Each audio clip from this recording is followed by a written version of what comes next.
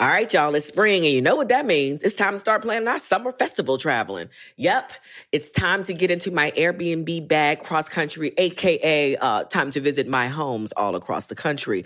And you know what I never think about? Why not list my own spot on Airbnb and host some folks at my house? I mean, my house is cute. Yes, let's make money while we're spending money. Just trying to help you out, man, because your home might be worth more than you think. Find out how much at airbnb.com/host. Whether it's her first Mother's Day or her 40th, she deserves more. Shop tons of stunning on-trend jewelry for every budget at Diamonds Direct. Diamond fashion jewelry, beautiful birthstones, everyday pearls starting at just $200. Commemorate the real loves of her life with a gorgeous pendant featuring the birthstone of the one who made her mom. This Mother's Day, Diamonds Direct has everything you need to say thank you. Diamonds Direct. Your love, our passion. Online at diamondsdirect.com. You know you've got a comeback in you. When you take the next step, you're going to make it count for your career, for your family, for your life. You can earn a degree you're proud of with Purdue Global. Purdue Global is backed by Purdue University, one of the nation's most respected and innovative public universities. This is your chance. This is your opportunity. This is your comeback. Purdue Global, Purdue's online university for working adults. Start your comeback today at purdueglobal.edu. Questlove Supreme is a production of iHeartRadio. Wait, what? Wait, stop the theme. Keep it going. Stop the theme. Wait, you said that if you sit next to Seth Rogen, you're going to be rich like here? On the 1st of January? Yes. If I start the year sitting next to Seth Rogen, that's the myth, yeah. Shit, I'm going to be rich and funny. Okay, here we go. All right. Suprema, Suprema roll call. Suprema, Suprema roll call. Suprema, Suprema roll call. Suprema, Suprema roll call. Now, Questlove here thinking, Yeah. which is which. Yeah. Maybe I need to switch my seat, Yeah. so I too can get rich. Roll call. Suprema, I'm just saying. Suprema roll call. Suprema, Suprema roll call. My name is Sugar. Yeah. Yeah, I'm a mess. Yeah. Been smoking way too much. Yeah. Pineapple Express. Roll call. Suprema, Suprema roll call. Suprema, Suprema roll call. This is Boss Bill. Yeah. Back again, my friends. Yeah. This is the third line. Yeah. And this is the end. Roll call. Suprema, Suprema roll call. Suprema, Suprema roll call. It's Laia. Yeah. With Seth, of course. Yeah. I don't know what to tell you. Yeah. This will be better than fucking a horse. Roll call. Suprema, You went to a dark place. Suprema roll call. Suprema, Suprema roll call. My name is Seth. Yeah. I'm feeling old. Yeah. And in New York. Yeah. I'm fucking cold. Roll call. Suprema, Suprema roll call. Suprema, Suprema roll call. Suprema. Suprema roll call. Suprema. They're excited too. This is how we're going to start. This is how we're going to start off the new year of 2020. This is a bad omen. All right, well, that's cool. The God saw to it that we should have no more theme. Get to it. Ladies and gentlemen, this is the newly rich, nouveau riche, Questlove. Another episode. Happy New Year. This is January 1st, 2020. Everybody, how do you feel? Good. Old and cold. Old and cold. Old and cold. How was your holiday? Your festivities? It was... Old and cold? No, we had a great time, of course. Okay. So great we can't remember. Did the checks come through? Yeah, the Hanukkah checks cleared, so... Cool. All is well. I'm actually shocked because whenever any of your brethren come on the show, you always your roll call is usually geared towards. You do Jewy roll calls? Yeah. Yeah, I thought about incorporating the Jewy part, but I just left it with the stoner part. It's a stoner first. I think, yeah, I was about to say, I think Stonerness and Jewiness are pretty, like, there's a lot of overlap. Unpaid Bill would not approve. Anyway, I'm your host, Questlove, joined today by my croonies, Laia, Boss Bill, Sugar Steve. Unpaid Pills surprisingly isn't here. Yeah. He was going to be here. Wait, is he not coming or is he? Did we call him? Did we let him know? We let him know. You know, he does plays, Sesame Streets and stuff. So oh, okay. So he's chilling with some Muppets. Enough bagel jokes we can make without him. Anyway, not to stall anymore, ladies and gentlemen, we have comedian, director, producer, actor, writer, leading man, cannabis connoisseur, also advocate for sleeping in the bedroom under 67 degrees. Yes, it's true. No night sweats. We will we get into that. We're going to discuss that later. I guess Philadelphia music culture fan, Boyz II Men and the Roots. Ladies and gentlemen, and hip hop head and Canadian. Ladies and gentlemen, please welcome to the show, Seth Rogen. Yay. Yes. We done made it. I made it. Thank you. I gotta.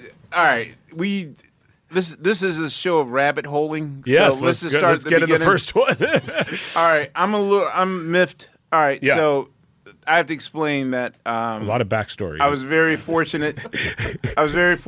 To attend Seth's Hilarity for Charity event. Shout out to Manish and Mary Ellis of Museum It's of your Ice Cream. Alzheimer's event? Yeah. Oh, yeah. Yeah. So I went there, and the discussion of how much sleep does a person need to have a healthy brain. Yeah, have a brain healthy health. brain and all the those theme was things. brain health. Yes. Yes. No, I learned a lot. I learned that as of lately, I'll say in the last 2 months, I've been back into the 8-hour range of sleeping. That's good. I killed for that. Right, because people were always like, "When do you sleep? When do you sleep?" And I was Because you like, didn't used to sleep. You right. would just sit in a chair for an hour. I was 3 to 5 hour guy, and I was told that you don't even reach REM state until 6 hours and 47 minutes, and for your body to heal. And you know, I'm adjusting my lifestyle right now. I'm trying to get back to a healthier place. I got to do somewhere between 8 to 10 hours for the magic to begin. Yeah.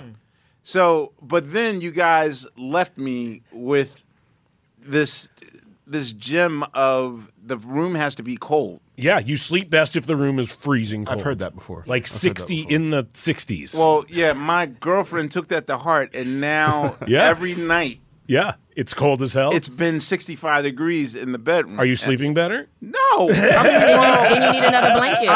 You need another blanket. I'm sleeping well, but it's not like I need it to be Africa hot. My wife, well, that's why my wife likes it much colder than me, and that's why they have heating pads. That's what we were talking about. There's pads for mattresses where you can set the temperature so you can keep your side hot and her side cold. And it's something that throughout Like DLT. Yeah, exactly. Yeah.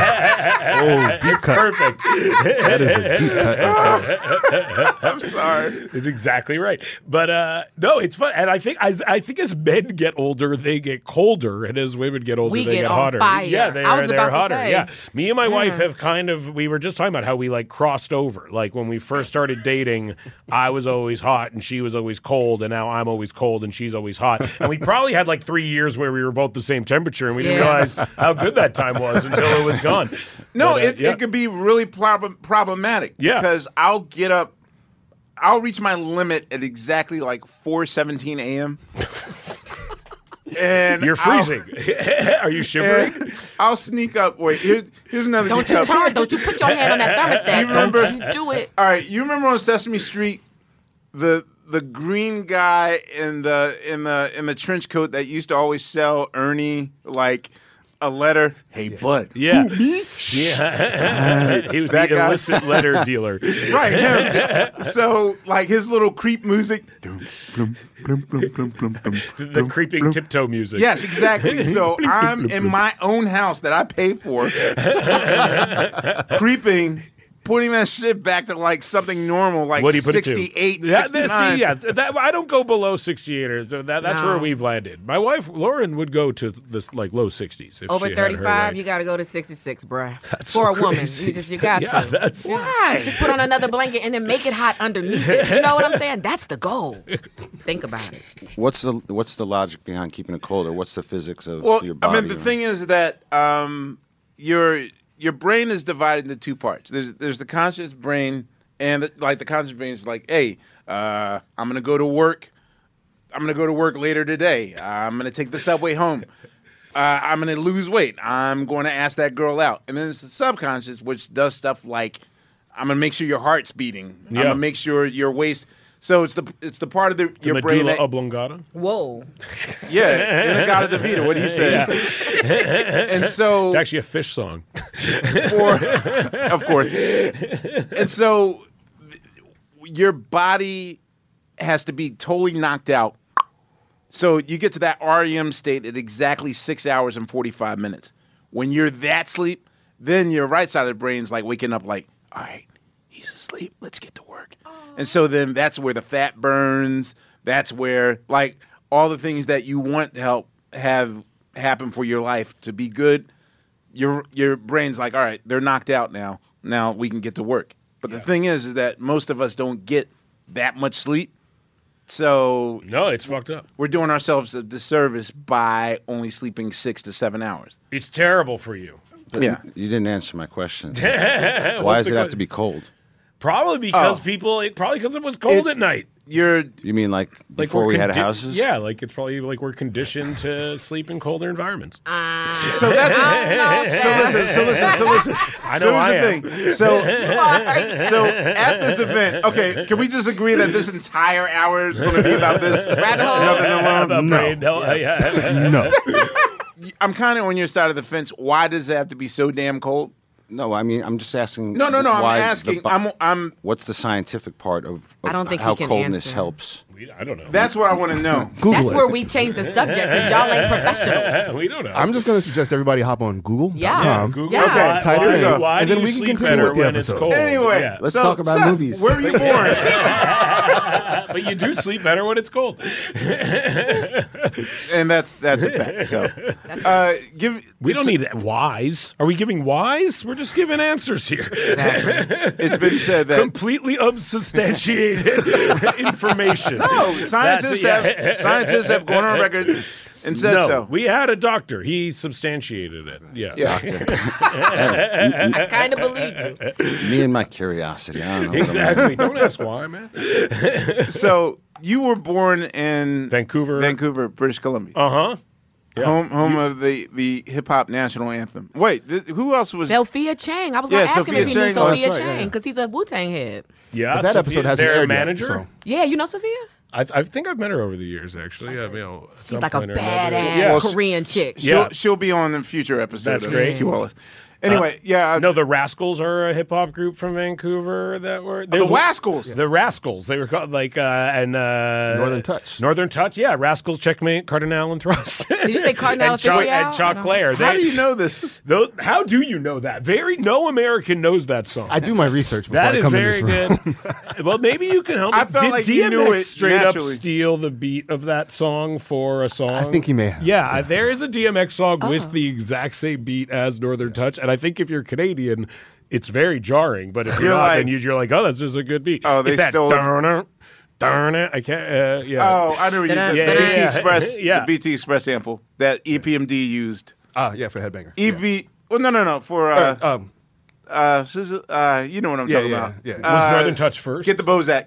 No, EPMD was first, and then Northern Touch. Yes, maybe, and then DMX came and just took it. Wow. Did you sample. Did you know that your hometown is also what I consider the national anthem of hip hop?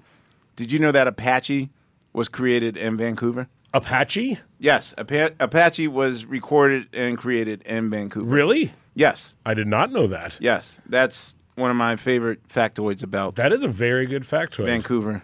And the other, and Nardwar's from Vancouver is the other. I love Nardwar. Yeah, your interviews with him are great. Have you interviewed Nardwar? I've been interviewed by him once. Have you ever seen a non-savory Nardwar interview? Like a lot of the earlier ones where they don't know if he's trolling them or not. Oh yes. I grew up watching him, so I've seen like so many. Wait, how long has he been doing this? Like 30 years.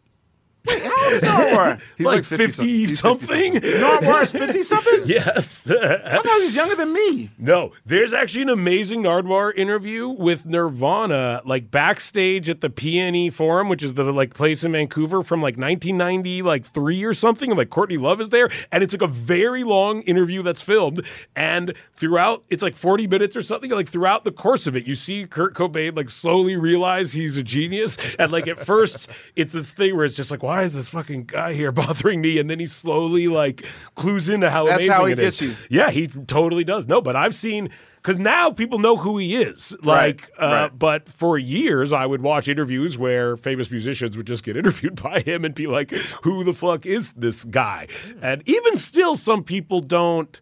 I feel like don't get it. I feel like People. All right. So that Jay-Z interview. The Jay-Z didn't seem to appreciate Nardwuar. I warned him about it. Yeah. I begged him to do it, and then Pharrell doubled down. Yeah. So he did it because if we say it's a thing, Yeah. then Jay-Z's just one of them FOMO. I don't want to miss out. Yeah, he's got to. You got to. He don't know Questlove Supreme is It's a a thing. Well, you know. Yeah, well. Anyway, 2020. And so, but I'll say that the first time he interviewed me, I was paranoid because he just knew way it's weird. too much information. Yes, he knew shit about me that was He brought out your high school shocking. yearbooks. Yeah, he had my high school yearbooks. Literally, he like knew people. He knew names that I hadn't heard in 25 years. Brought a bag from the shop that your mom used to work at? Yes, literally. It's totally crazy. It would freak me out, It too. was super fucking freaky. But his knowledge is bizarre. He's always trying to get to Kanye. He's like, that's his holy grail. He like emails me and texts me all the time. Oh, you too? Always. I'm not alone? Not at all. Yes. He's always like- I can see that going very bad. He somehow thinks that I have the magic touch to get him to the Obamas. Wow, that's a I was compliment. like, I'm so He's honored. coming to me for Kanye, so that's a big step in a much better direction. I read somewhere somebody said online that when you get to the pearly gates of heaven, it's Nardwuar. Just telling you everything. He's the one that's reviewing your entire Hello life. there. So speaking of your hometown, Yeah. is every time I ask anybody from Vancouver, Yeah. are you knowledgeable of the La Casa gelato, or is that just for tourist suckers like me? It's the place that has They didn't pay for like that plug. like hundreds of flavors of Yes. gelato. Yeah, it's near. It's on like the north end of kind of the east side of Vancouver. Or it's something my like favorite that. place ever. I might. It's not somewhere I like grew up going, but it's somewhere that I've heard of it. So again, it's made for tourist suckers. I think it might be kind of a tourist. You never thing. try like balsamic vinegar ice Yeah, cream? that's right. or- I've heard. Yeah, it was one of the first places to start doing like weird flavors of shit like that. Yeah, they have It's cheddar like cheese, Jenny's. Yeah. No. Basically Jenny's. No. cheddar Yeah. cheese ice cream. They They had have like a tobacco one or something like that. I Ew. think, for a while. Yeah. well, which was I mean, gross. some of the weird ones I liked. Like they Yeah. have black pepper vanilla. That's and- weird. How is cheddar cheese? I bet that's good. Well, that's the thing. You basically you sample all the weird ones, and Yeah. then you get the rocky road Yeah, that you came in exactly. for. That's a purely like North American thing is sampling ice cream. Like when I Oh, it's considered rude. Well, I was in Italy, and not to brag, no, but I was in Italy in a gelato shop, and there was like a rush of Americans left, and me and my wife were the only people in the restaurant, and the woman behind the counter like very quietly looked at us and goes, "Can I ask you a question?" We're like, "Yeah." She goes, "How come American always ask to taste everything?"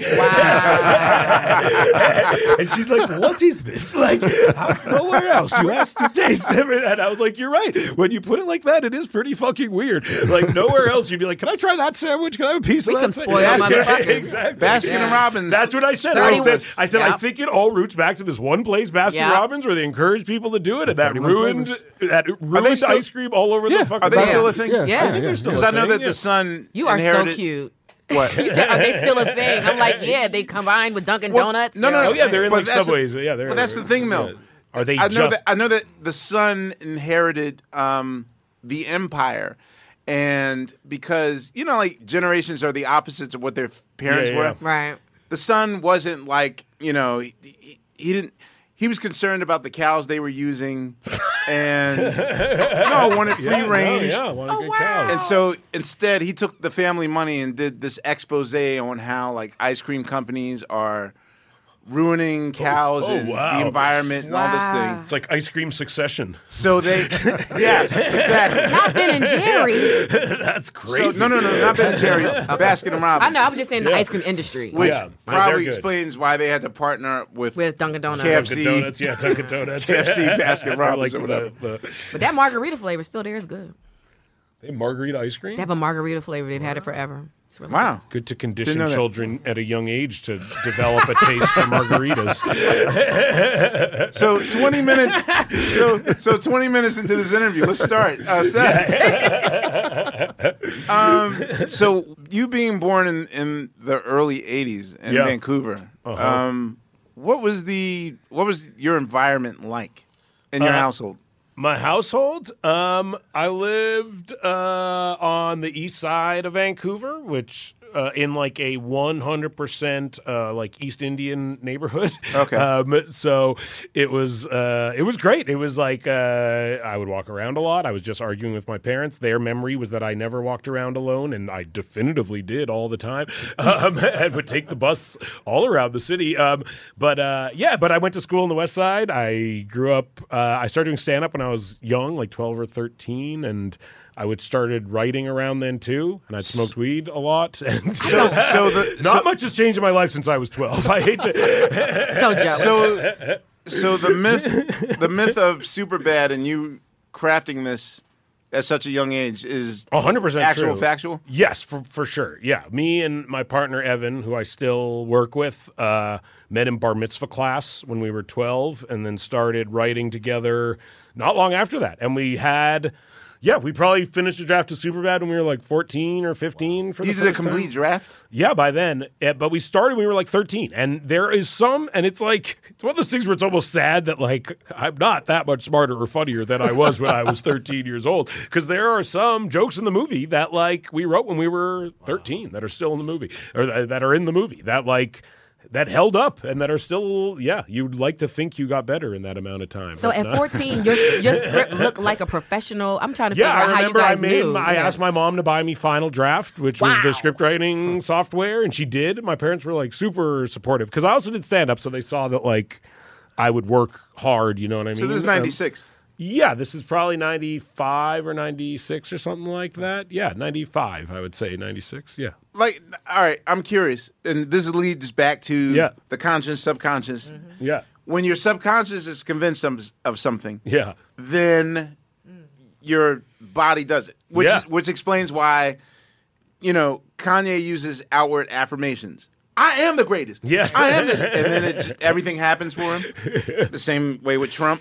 Yeah. Same way with Diddy. The same way with Jay. Remember they remixed it and called it The Secret? I have $6 million in my bank account right now. I have $6 million in my bank account right now. I have $6 million in my bank account right now. I have $6 million in my bank account right now. Right now. So Right in a second. I'm curious, what inside you gave you the balls to even be like, yo, let's write a movie now? Like, it didn't even start with like, let's start with community theater. Or, hey, how do you do this? Or did you see a movie one day and it's like, I could do better than this Literally, that's what happened. Like, What movie did you see that set you off? I can't remember, and we argue saw Pulp over Fiction, it. all didn't day. you? We loved Pulp Fiction, and that was like that was something. I had a Pulp Fiction poster on my bedroom door, like throughout. If you were a teenager in the 90s, you had a Pulp Yeah, Fiction I mean poster that came on out it. in '94. Maybe I was 12, so we saw it around then, and it was also the era of like independent. It was like the resurgence of this independent film, like Kevin Clerks Smith. came Yeah, out yeah. around Clerks then, and- Rushmore and Wes Anderson, Bottle Rocket. So there was. You saw all those films? Oh yeah, we were obsessed with them,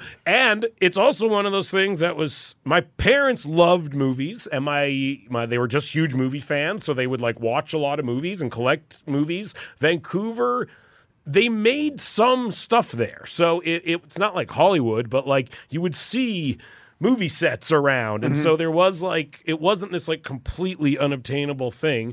And then in high school, our high school was right across the street from two video store, like giant video stores, and we would rent movies. Like all we would do is like smoke weed and watch movies, basically.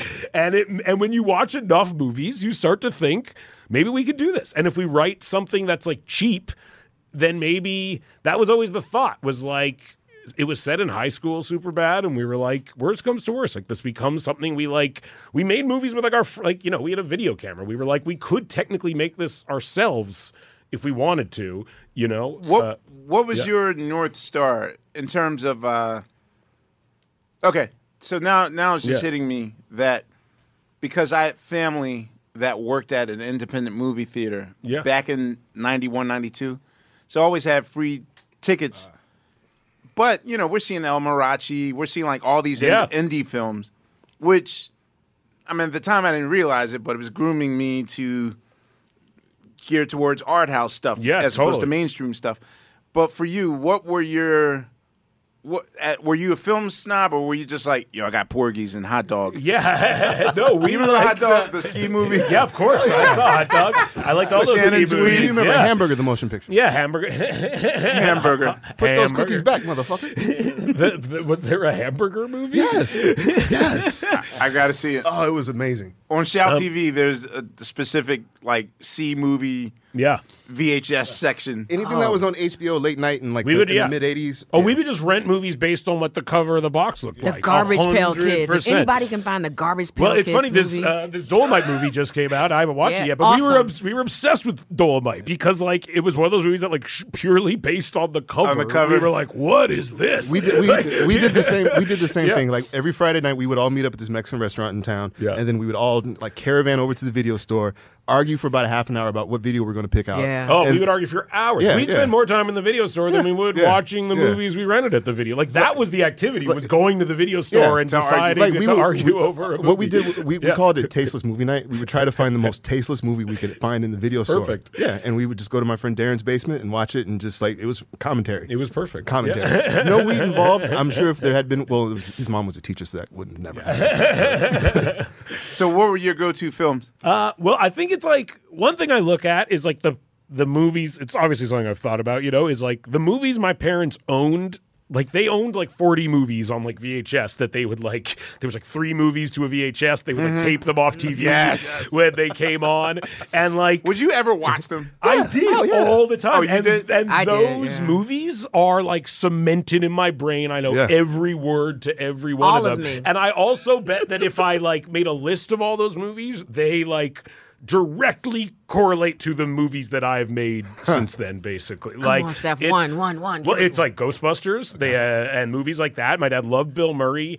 They also loved Woody Allen and independent. They had Hannah and Her Sisters and Annie Hall and movies like that. And I would watch those movies a lot. And then they had Albert Brooks movies, and my dad loved Billy Crystal, and so it was a lot of that stuff. And my mom though loved action movies, and so we had Die Hard and Total Recall and Under Siege. I remember we had right when it came out, and Lethal Weapon was one of my mom's favorite movies, and so I would watch these emotionally driven kind of comedy drama movies and the most violent, insane action movies. And that's kind of a lot of the stuff we make now.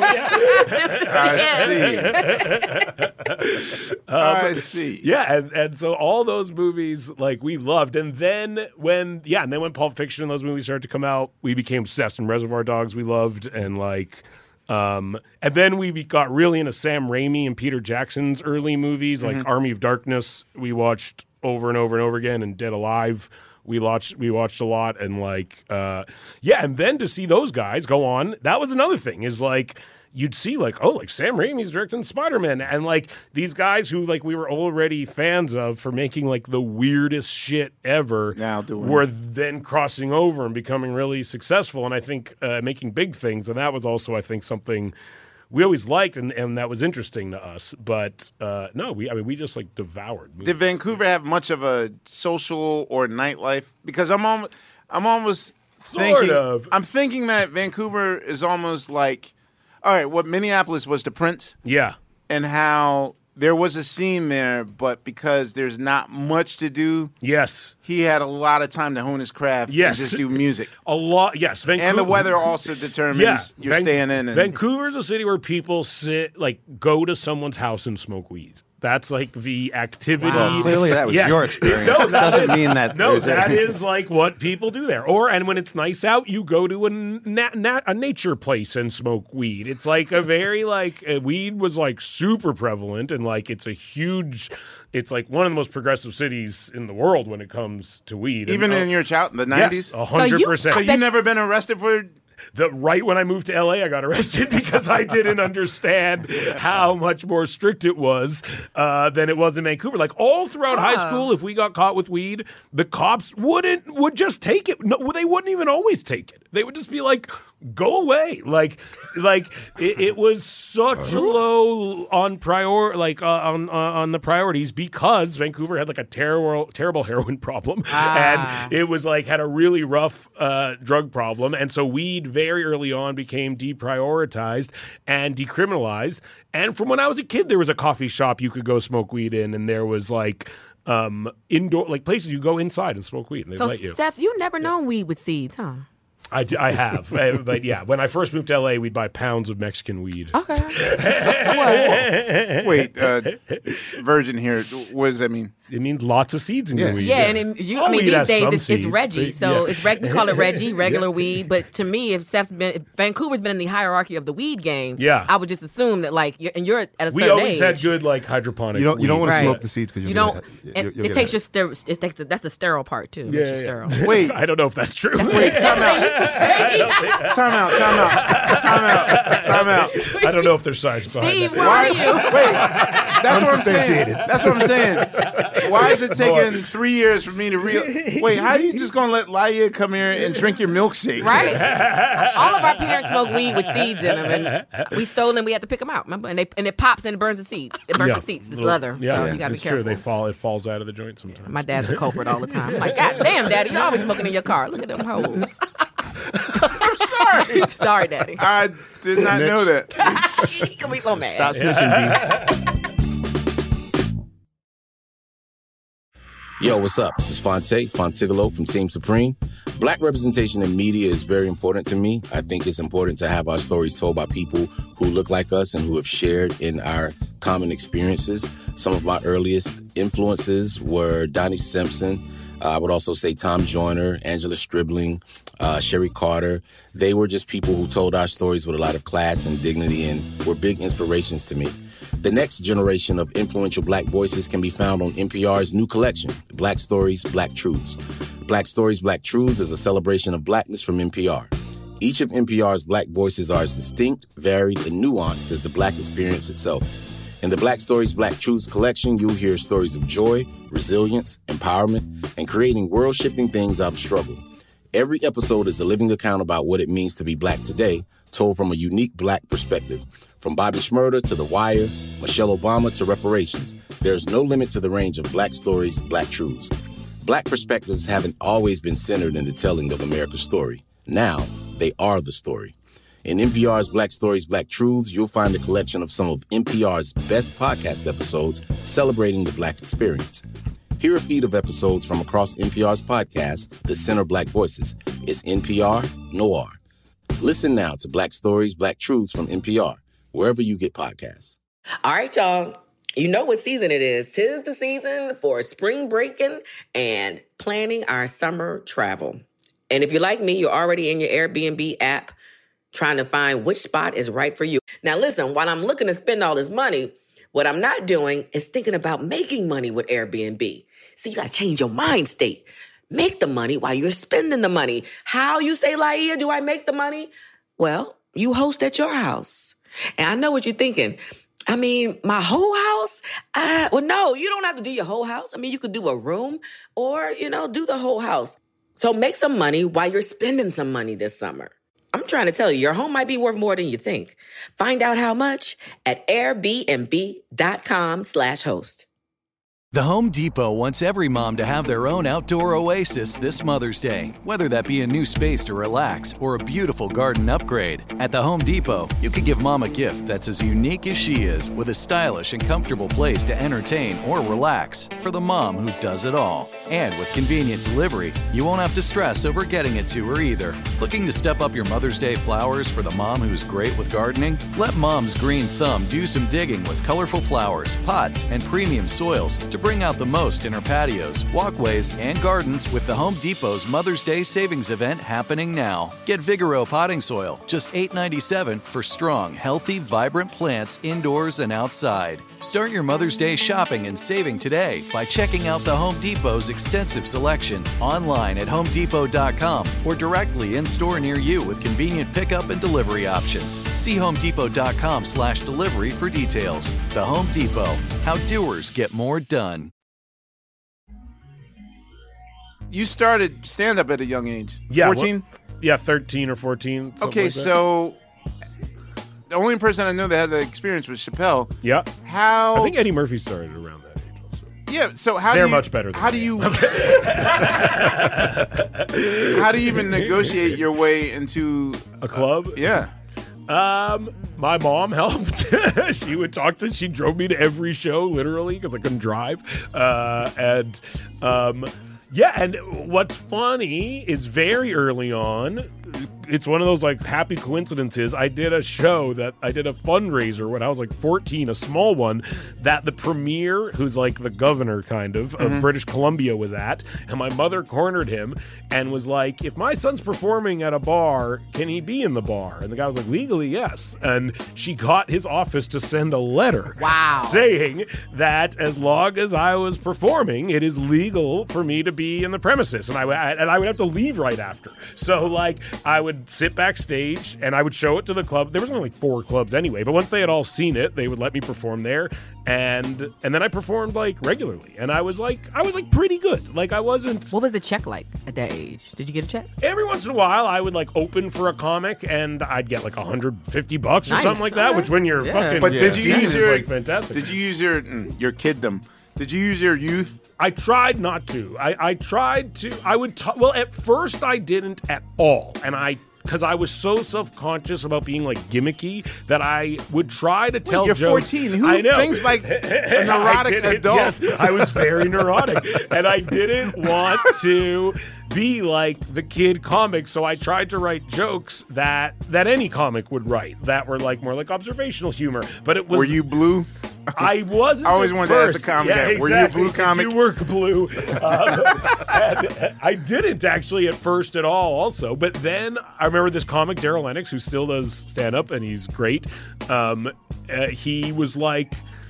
I was telling all the comics would make fun of me because I had a joke about like crazy glue. What's so crazy about it? And it was like the dumbest like observational humor of all time. And then Daryl, I remember, like sat me down, and I was like 15, and he was like, "Dude, like you are the only one of us who's like experiencing all these things like in real time. Like you're trying to kiss girls for the first time. You're trying to get your driver's license. You're trying to buy beer. You're trying to go to parties. You're trying to sneak into strip clubs, like write jokes about that. Like that's something that like everyone's gone through in some way, and you're living it like right now." And I was like, okay. And then that was also one of the things that really influenced Superbad, where at first it was more like, let's write a high school movie, and then we were like, no, let's write like whenever something happens to us, let's put it in the movie, and let's make us the characters in the movie, and let's like structure it around that. So those things happened to you guys in Superbad? Not all in one night, but almost a lot of the stuff in the movie happened. Yeah, like in some form or another. Like, and So you grinded up against the girl, and that happened at a school dance. Yeah, that actually.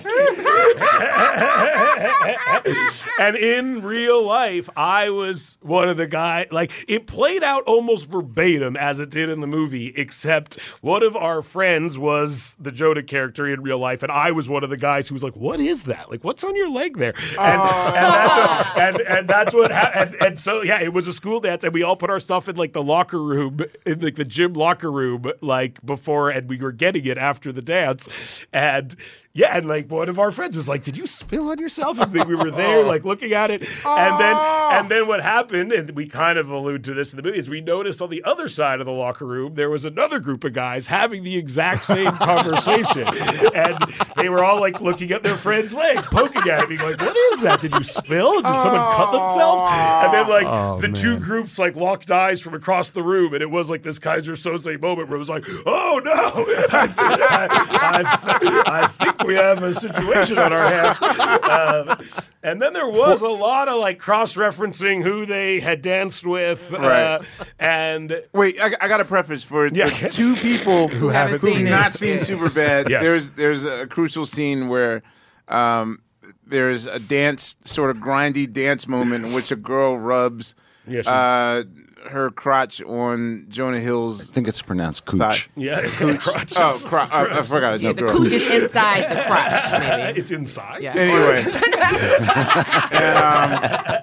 and unbeknownst to Jonah Hill, his thighs or his jeans are now Maroon 5. Yes, I'll just say that much. They got period blood. They're bloody. They're period blood. That's it right. happens. Yeah, oh wait, you're just getting that now? I just remember. I couldn't remember if he had came on himself or if he was period. So now, yeah. Also on the table. Yeah. The way I was talking about it, No, that was in Long Shot. Yeah, exactly. Almost in Long Shot. Exactly. Dang, we do that. That's also a joke. You know, my favorite thing about I'd visit a lot of local comedy houses in New York. Yeah. My favorite thing is actually watching people bomb or fail.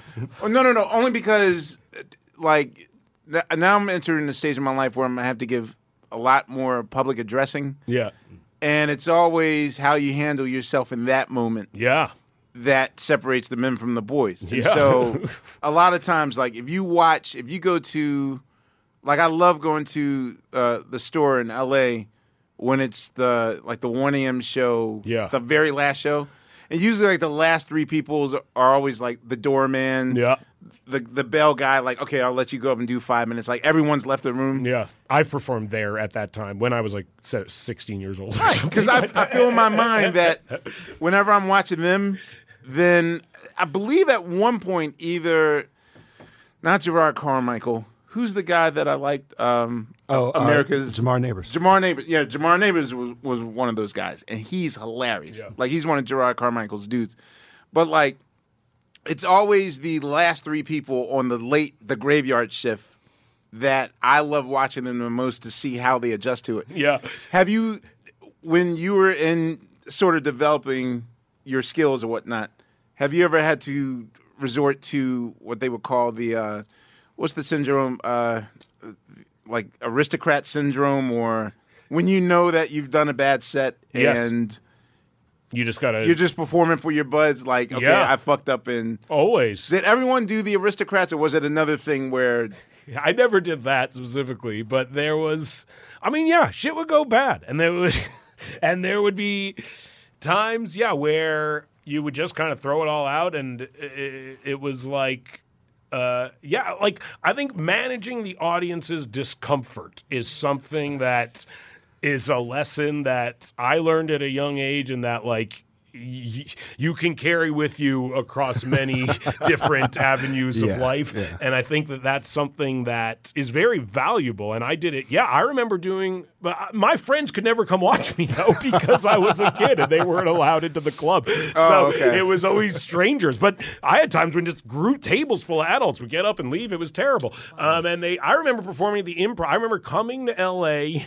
to audition for the Just for Laughs Festival when I was like 15 and going to the Improv, and Jerry Seinfeld decided to drop in at the Just for Laughs stand-up comedy showcase, went on right before me, fucking annihilated, left. Do you guys hate when that happened? Like when the big star comes in and it's like, hey, I want to practice 30 minutes. Comedy show? Yes, on a fucking showcase. Did you ever get to tell Jerry what he did to you? Yes, he could not have been more indifferent. And then I went up after him, and I literally, like, to this day remember standing on the stage and it being so quiet, I could hear the electric hum of the speakers. And I'd been doing stand-up for years at that point, and I had never heard that sound. I remember like thinking to myself, like, wow, like have the speakers always been making that sound, and I just haven't heard it, or do these ones have like a particularly loud hum to them? But I just remember hearing like, I was like, oh, that's a new one. Yeah, it was brutal. So at the time, I didn't get into the Just for Laughs festival. Oh, dang. Damn it, Jerry. Yes.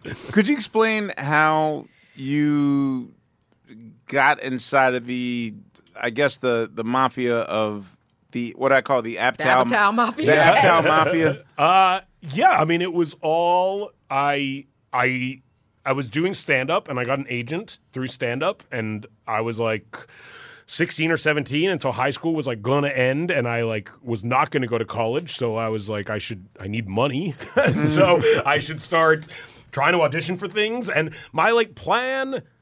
If you ask me at that point what my plan was, I'll be like, I'll move to LA after high school and I'll try to do stand-up. And so you wanted to be a straight-up stand-up comic? Yeah, and then I thought maybe I'll get like on like a sitcom. That was kind of like the only precedent of that. In that time, that was like the thing that seemed the most achievable because it was like Seinfeld was on Martin. And like Everybody Loves Raymond and Martin. Like that, like at the time, it seemed like if you were a successful stand-up, you got a sitcom. And I always liked movies more, and so that was always something that I like wanted, but it wasn't as like it seemed like the types of movies I wanted to make at that time, especially were like very small independent movies. And at that time, Superbad seemed like it would be like Rushmore, you know what I mean? Like not in its artfulness, but just in its scope, you know? And I think that then I moved, so I auditioned for Freaks and Geeks. It was the second audition I got sent out on, and they auditioned kids out of Vancouver. Like, they did international... Wait, you all were from Vancouver? No, they did international searching. So okay. They auditioned in New York, and Chicago, and Boston, and Toronto, and Vancouver. And I went in for an audition one morning in Vancouver, and then I got it. And then I moved to LA, and I worked with the same people. I watched that show... in the first one. Don't let people... I know people now like to revision it like, yo, man, Freaks and Geeks was my shit, man. You're like, oh, yeah? Well, if it was, then why did we get a second season? To watch it, yeah. Well, I watched it because during the time of us recording Do You Want More? Yeah. There was always a TV on the break room. Yeah. So that's how I remember Freaks and Geeks. That was my favorite. I thought, oh, man, this is way better than My So-Called Life or Wonder Years. Like, damn, I was just thinking about that as he was talking. That's some funny, shit I can get with. Life. Yeah. Like, were you excited of the critical acclaim it got, and did you? I had no. Like, I was like a 17-year-old pothead from Vancouver who, like, I had no concept of any of that shit. Like, I remember people being like, "So you weren't a businessman yet?" And... I just didn't. I think I was so.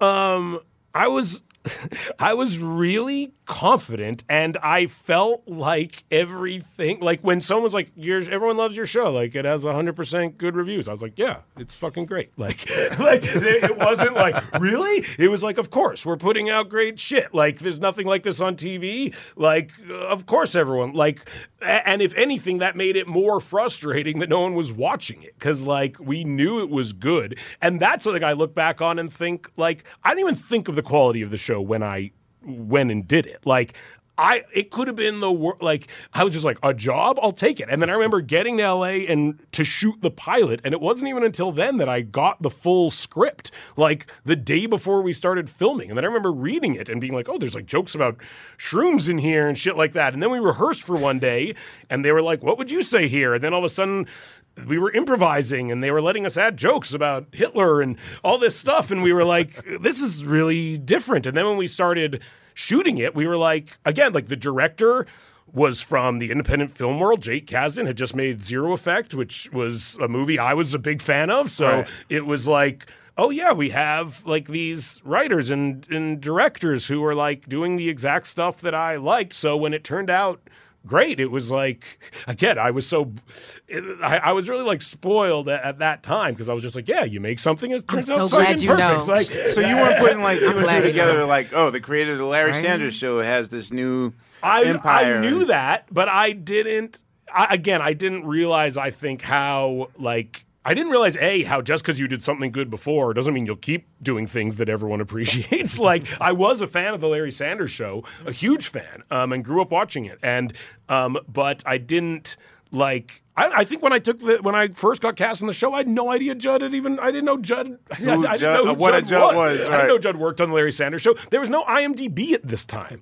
Like there was no way to look up. Oh, you did that? Who you were working with? Even like I had no idea. The internet. Yeah, there was no like. Maybe there was IMDb, but I didn't know how to use it. Yeah, there was no like organized way of checking any of that shit. This is like and James Franco didn't even hit the soap yet, right? Like this is no. It was like no one had done anything, right? And so. Yeah, it was, but then it started airing as we were shooting, and then they just were like, no one's watching this shit. And it was on Saturday night at 8 or some shit like that against Cops. I remember Judd like joking, like, Cops beats us, we're fucked. And then Cops beat us. And he was like, oh no. So were you gun shy about Undeclared? No, because again, I was 18. Or did you feel like, okay, well, we'll do a better version of the show? I was like, oh, this time we'll do like a more commercial version, and we kind of work out the kinks. And like, again, it was like the exact same thing happened, where it was like very critically acclaimed, and then no one watched it. But I was thrilled, honestly. Like, I was a writer and an actor on Undeclared. I was 18 years old. Like, it was, it was like a very exciting thing for me to be doing. So, How hard is it living hand to mouth in that period? Because I always were you? Well, no, I always feel like because he never had did you ever have a regular job or anything? Well, no, after Undeclared, I didn't work for like 3 or 4 years, basically. What did you do? I fucking spent very little money. But you still never had to work at Pizza Hut or be a server? No, I would help. Judd was very nice, and he would get these super high-priced rewriting jobs, and then he would give me a little money to help him do it. So, like, I helped rewrite Bad Boys 2, as an example. Whoa, time out. Wait, time out. First of all, Judd Apatow rewrote, so it's like a secret thing? We wrote that joke that was in the trailer where they're singing the song, and they forget the word. They, like, don't know the words. Bad, like, what you gonna do? Yeah. And it was like, that was one of the many things we did. So maintenance work. Yeah, maintenance work. So what else did you do? Little things here and there, like one of the Big Mama's House movies I helped on for a few days, I think. Wait, so stop in this moment, because I was fighting saying this because I know my whole family gonna get mad at me. But in this moment, are you understanding your white funny man privilege? Because you know that you are this is seriously, this is a serious question. Like, nobody else, if you hear the struggles of other comedians and things of other colors, women, there is never a moment where they haven't had to, like, serve or do something that they didn't want to do. But it seems like since you were 14 years old, you was on it. You needed Final Draft, you had it. You needed the camera, you had it. At any moment, did you realize this? I was super, yes. Okay. I was very, I was never felt particularly downtrodden. I felt lucky. I always felt lucky and was very fortunate and got that. Yeah, I mean, there was a time when I was maybe gonna, but there was a moment where I was like, I might have to move back to Vancouver because I was just running out of money and couldn't afford to live in LA anymore. And that's when I got hired on the Ali G show, and that continued. That shut it down. Yeah, it was like a great. It was like a great job to have because it sounded great in a room. It was like when we went on meetings and we were like, oh, we got nominated HBO, for right? we got nominated for Emmys. That was great. It was something that basically, I haven't stopped working since that. It was that was like the thing that kind of kept me going. Because his brand of comedy, Sacha Baron Cohen, because he's such a rogue, kind of artsy comedian. How do you find his voice? Like, how do you? It was like, and the type of stuff he does is more trolling. It was kind of, it was hard. And I think he liked, and I think it was good that we were so young and malleable at this time when we were working for him. Like, we were like 22 or something like that. And so, like, he could really, I think without some of like the kid gloves you would use with older people being like, here's what you have to do. Here's what we do. Do exactly fucking this and nothing else. Wow. Forget everything you know. Just do this. So he likes young energy and... Yeah, and he would literally lock us in a room and be like, write 200 interview questions for me to be interviewing like an environmentalist in a tree. Like, and like, don't come out of that room till you've written me 200 questions. For like, all of his characters, for both of his, well, he did. Yeah, we came on characters. for Bruno. And then we went on the road with him. We went to spring break. We did all the spring break stuff with Bruno. What was that like? It was insane. He almost got killed many I times. was going to say, like, what happens when you go to like Daytona Beach? Yeah. It was crazy. What's funny is I had to kind of hide because I was not famous, but I was like 1 in every 100 people knew me from Freaks and Geeks. Right. And so I was kind of had to like, I was like relegated to the hotel room because like he was just like the chance that someone sees you and puts 2 and 2 together is like too great. So like we would travel from city to city and me and Evan would literally just sit in a hotel room in whatever city we were in and like. And pray they come back alive. Yeah, exactly. And then they would come back and they would show us the footage of what they had done that day and we would all just laugh hysterically and be amazed that they hadn't gotten killed. And like it was fun. Yeah, it was great. Wow. Yeah. All right. So I have so many questions about your movies, but I'm afraid we'll just get stuck in one of them. Yeah. Pick one. But in the end, this is it. I mean, yeah, that's the one. Yeah, that's the one. Well, I mean, there's so many, but I'll say that for 40-Year-Old Virgin was to me like how much input are you given for scripts, or how open is Judd to having you guys adjust the comedy? Because Really the way open. that it looked, it almost seemed like, oh, this got to be on the spot, and he just said, keep the cameras rolling. A lot of it was improvised. Yeah, I would say like, because Superbad had been written and no one would make it. And same with Pineapple Express. So you were still shopping it actively? Yes.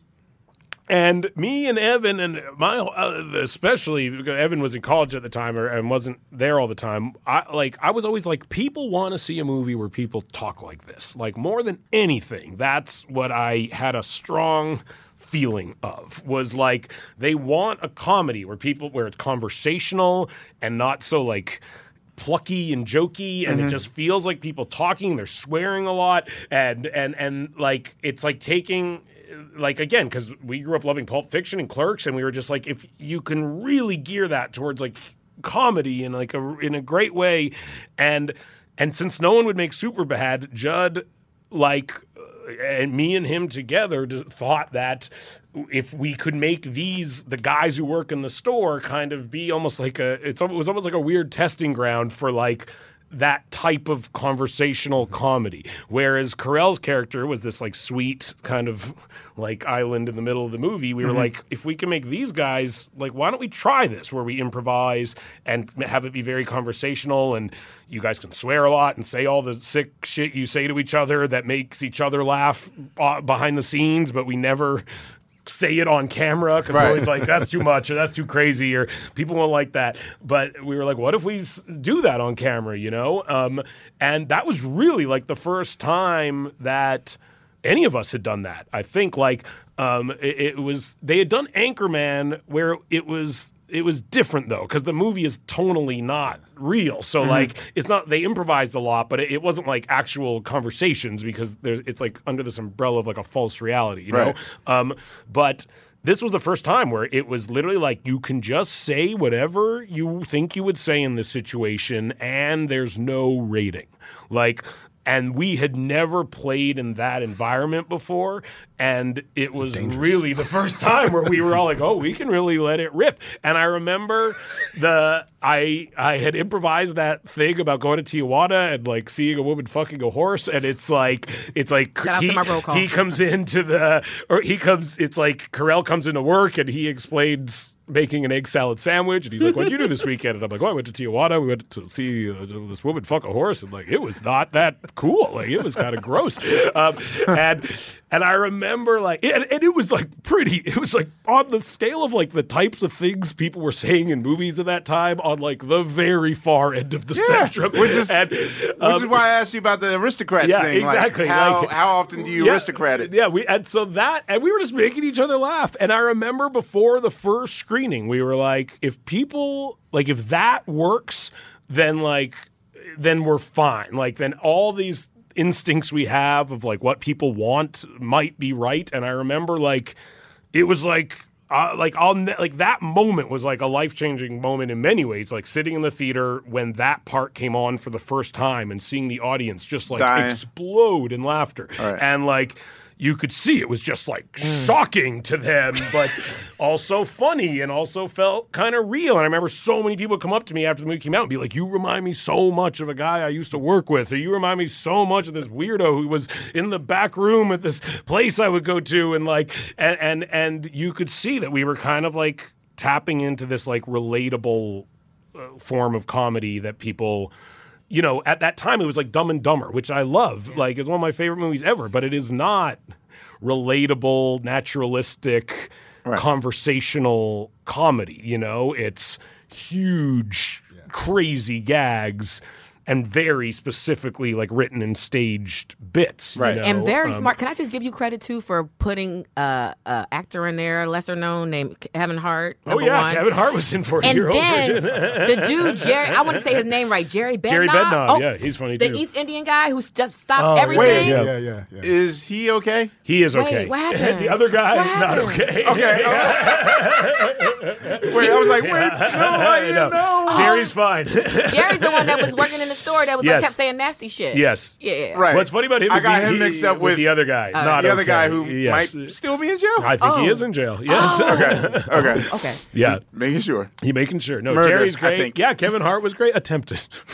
Attempted. He didn't succeed? No. Damn. Damn.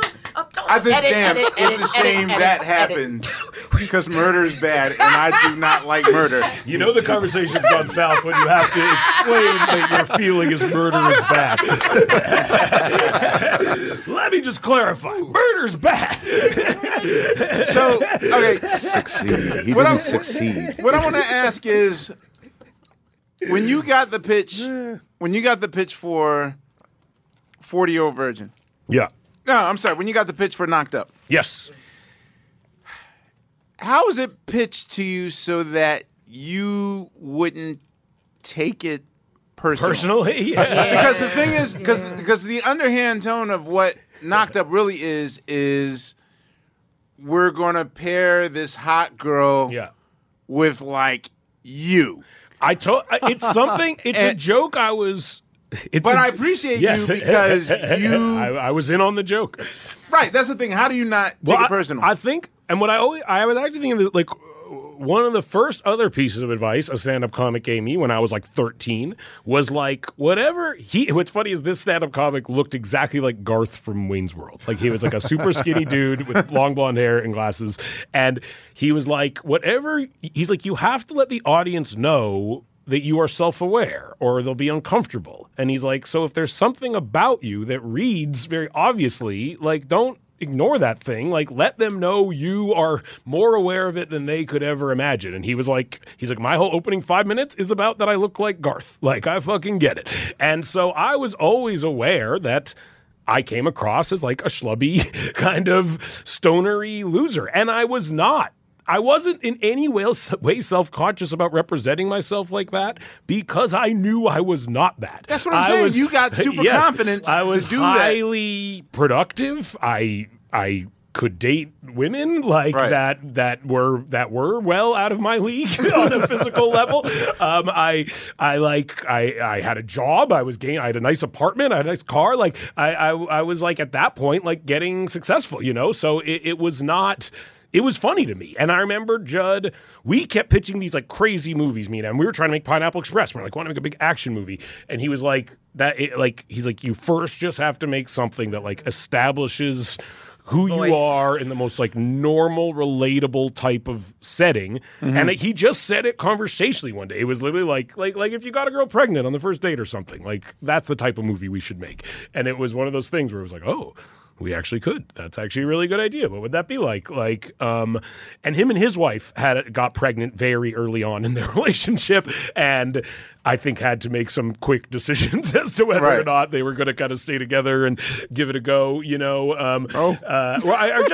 what the dynamics of the relationship were going to be. You know what I mean? I think they weren't planning on having a kid at that time, from my understanding. Shout out to Leslie Mann. No, she's the shit. Yes, exactly.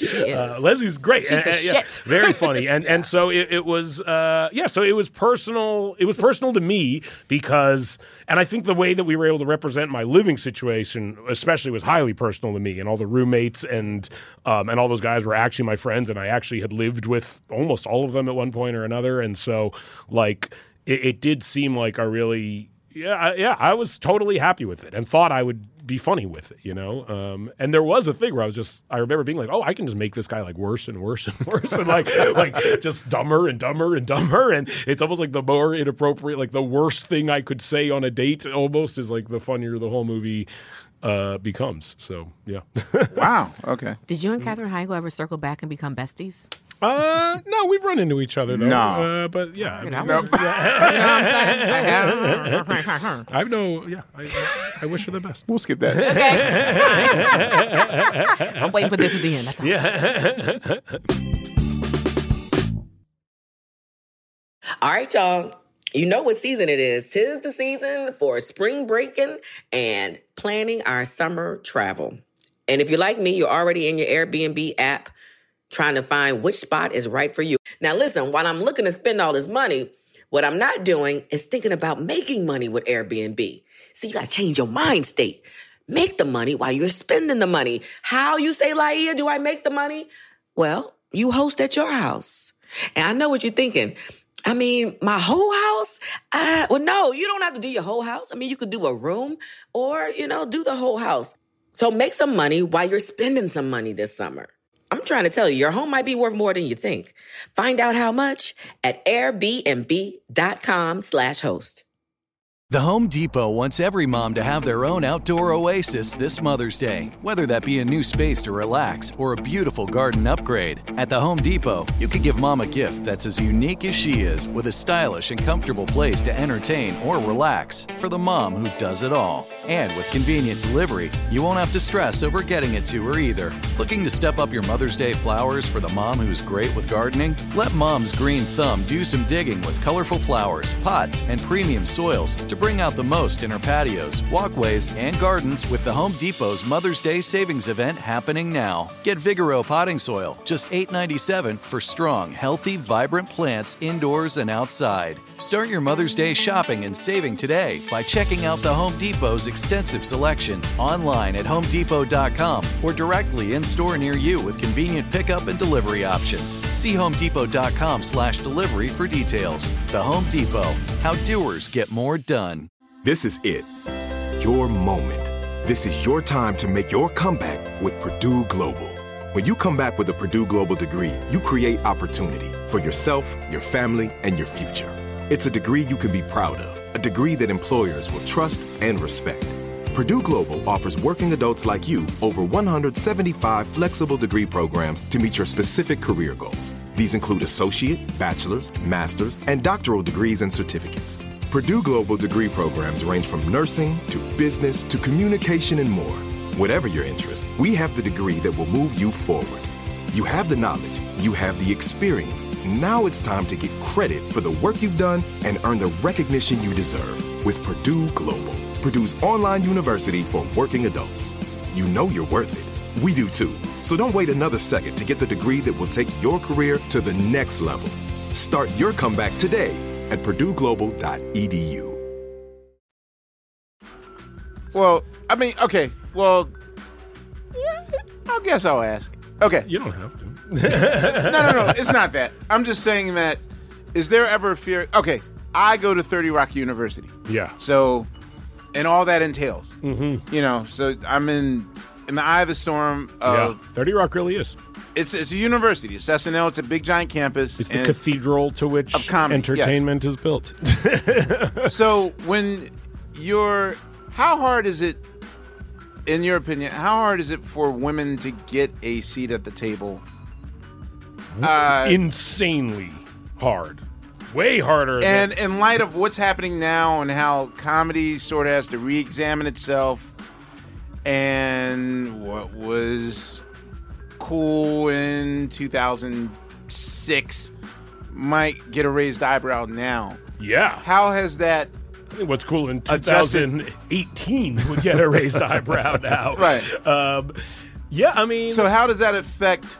Not how does it affect your world, but how does it affect the creative process, the fraternity process? Yeah, where's the woman in the team? We have women on our team. That we can see. That we can see. That no, I know Yeah, you do. yeah. But are you more... Or is it... The climate right now in Hollywood, are they super aware of it now? Or it's They say they are, but I don't think a lot has changed. And if you look at the movies that come out, almost all of them are made by white dudes. Like, Same. you know, like it's very, like, not that, the actual, like, decision to spend hundreds of millions of dollars in a new social direction has not happened, I don't think. I think people are talking about it, and it's like a topic of conversation that's like fun for people to say, and I think they're like inching towards that. But have I seen like, oh, all of a sudden, if you look at the slate of every major studio, and they're all more equally distributed between men and women? No, that's not the case at all. I'm only Not to asking... mention women usually means white women, but that's a whole other thing. No, 100%. And I think that but I think for us, I think we're lucky with comedy for us because we never... like peddled in that. I don't like we never peddled in something that I would have considered to be like, you know, I think our comedy, like I'm never complaining that like about like people being PC or like we can't say the stuff that we want to be able to say. Like to me, that is like not an issue. And like you're either the type of person that like you want your work reflects who you are, no matter what. And so if you have your sensibilities trying to be in the right place at any given moment, then your work will reflect that. And I've found myself not really having to defend that much of what I've done in the moment that it has come out. Okay. I acknowledge that, again, a week later you look back and you're like, whoa, that's aged poorly sometimes, you know? Like, yeah, I think there's jokes in Sausage Party that like 24 hours after it came out were inappropriate. And so maybe 24 hours before it came out. But I think that, you know, we try not to be offensive. We try not to exclude people in our work. We try to be inclusive as possible. And we ourselves are those types of people. So it isn't this like chore to weave that into our work. And so, well, I just know that people now are hyper aware that has to happen or that has to be a thing. Whereas, you know, before you don't think like, okay, am I being inclusive? Am I offending this group or that group? I think it's something that comedy is just... I think it's something we've trying to be aware of for the last few years. And I think Neighbors is the first movie that we really made, really trying to go into it, acknowledging that traditionally, especially that type of relationship that me and Rose, like a husband-wife relationship in a movie, is like always done a certain way, and we had to not do that. And like it's always based on the fact that they hate each other and that they're not happy and that there's all this conflict in their relationship and that she's fucking lame most of the time and that like he's like the carefree fun one and she's like the uptight nagging wife. Right. And like so that was, I think, and it was before all this, you know, all the current, you know, kind of revelations that are happening. But even then we were like, just how do we not do this in a lame way, you know? And how do we... And also, like, we want the actors in the movie to be proud and happy with their work. And I think as someone who is both an actor and a writer and a director and a producer, like, I understand what all those jobs entail, and I understand what it takes to make all the people doing those jobs feel like they're really doing something that they can be proud of and happy with. And that's something that was just started to become very important when I started to realize, like, oh, like, if we cast Rose Byrne in this role, we have to make it good and funny. Right. And we have to make her excited to come into work every day. And we have to make it that when she leaves work at the end of the day, she really felt like she was as funny as anyone else and given the opportunity to be as funny as anyone else. So wait, not like she was told, like, you tell us to shut up as we say funny shit over here. You know what I mean? How does that work? Okay, so how does that work? Like, break it down like we're in third grade. Yeah. All right, so if you're heading a project, and you have to write for a specific character that you might not really put a lot of effort or like what's their background. And first of all, when you write for a character or write for a movie, does each character have to have their own bio in your mind? Like, to some degree, I think backstory. Yeah, I think to some degree. I think it depends on how. What's funny is in This Is the End. Like, none of us really have any backstory. We're kind of just who you assume we are, and you slowly. And the emotional conflicts are very of the moment. It's based on. The world you're seeing it play out in real time, basically. So, but in general, yes, some sense of backstory is helpful, and the more you can think of, the more it's probably good. But I think for something like Neighbors, the conversations were literally how do we create a plot and a flow of events where that isn't contingent on these two characters having conflict with one another, and instead is contingent on these two characters really being on the same team as one another. And right away, that allowed both characters to be outrageous and silly and stupid, and neither one was trying to control the other. If anything, they were always encouraging the other to do stupider and stupider shit, kind of. Right. And so it's more understanding the dynamics going in and what the result that will produce. So it's if we go into the movie with this type of dynamic, the result will be this. And if we go into it with this type of dynamic, the result will be this. And so that's something we were aware of, is if we want the result to be this, the dynamic has to be very specific going into it, and that's what we tried to do. Yeah. So kind of a 3-part question. Yeah. All right. Now in your career, what is your preference? Would you rather lean towards directing a project or writing a project to give to someone else to direct? Or what I would just say, blind job. Yeah. As in doing a project that you neither had no directing or no hand in writing it?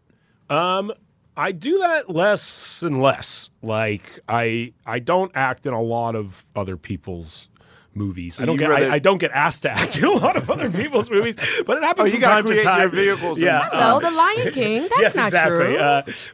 true. So it happens, and I do it sometimes. I think what I really enjoy is writing something with the hopes that I will direct it and act in it, which has happened. You want to wear all 3 hats? Yeah. Isn't that a nightmare? No, it's almost at a weird thing we've also found is in some ways the more control we have over something and the more jobs we are filling, the less stressful it ultimately is, because most of our stress comes from fear that other people are going to fuck our shit up. And so as long as we are controlling it, I'm not that worried. I'm more worried, is the director going to ruin this thing? So that leads to Green Hornet. What have you learned? What have you learned about? Actually, I want to do 2.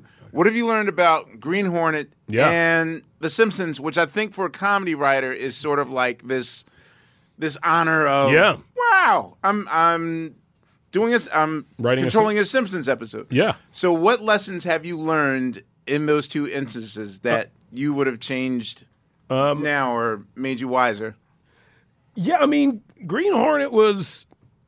And I'm not a comic head. So. No, it's not really I think a few things when I look back at that. One is I really overestimated our control at that point in our careers. I think that at that point we had kind of always been able to do whatever we wanted, Mm-hmm. And I didn't predict how much a bigger budget, but all the movies we'd made at that point were $20-30 million, and Green Hornet was $120 million, and I didn't quite predict what that $100 million would do to the process, and how before we literally wouldn't talk to the studio ever. All of a sudden we were having meetings where we go through every page of the script basically, and how destructive that was to the process, and how no money, no problems. Yeah, and the biggest thing was we had an idea going into it that was slowly completely deconstructed and built into something else. And it's one of those things that happens so slowly that So they took your product Yes. and then said, well, we need to change this to make this that. Exactly. What if we did this? Oh, we need a big actor for this role. And what about this? And we need this. And But then with Gondry directing, yeah, whom I thought would be good. I think and I've seen him since then, I think what he didn't predict also was the scope of it and how, and that's what, because I think with artists, and you probably can relate to this, I think the more you do your craft or whatever, the more you realize it's not only what you are doing, but it is how you are doing it. If you're a painter, you not only want to choose what to paint, you want to choose what paint you use, and you want to make your own canvas maybe, and you want to choose where you paint it, and all this stuff, you know what I mean? But with film, it's sometimes that gets wrestled away from you, where it's here's the shot I want, and here's how I think we should do it. And they'll be like, nope, too expensive. Here's how you're going to do it. And that ruins the process, especially when you have a director like Gondry. And what I think what he realizes, his whole magic is not only in what he's doing, it's how he's doing it. Right. It's the materials used, literally. And that did not always apply to this scope of filmmaking, basically. And it was just an inorganic combination of elements. And then there was a point, I think, where you're just kind of this seems like it's going poorly. I slept terribly throughout the whole thing. You felt even during the process this might not turn out good? For sure. There was because it was rocky for the year leading up to it. And there was a point, and this was also something I would probably do differently now.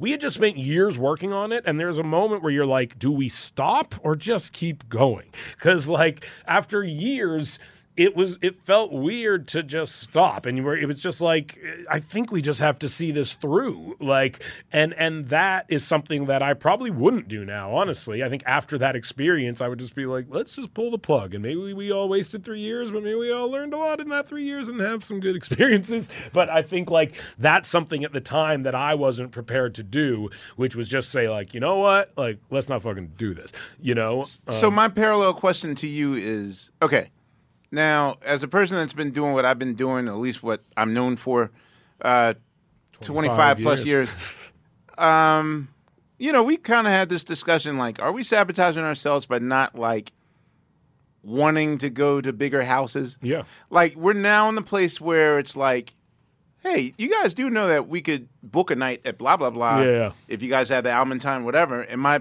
immediate thing was fear. No, Yeah. I don't want to play 17,000, da-da-da. Because I feel like my zone has always been in smaller theaters. Yeah. So for you, is a 9-figure budget sort of like a Dragnet horns?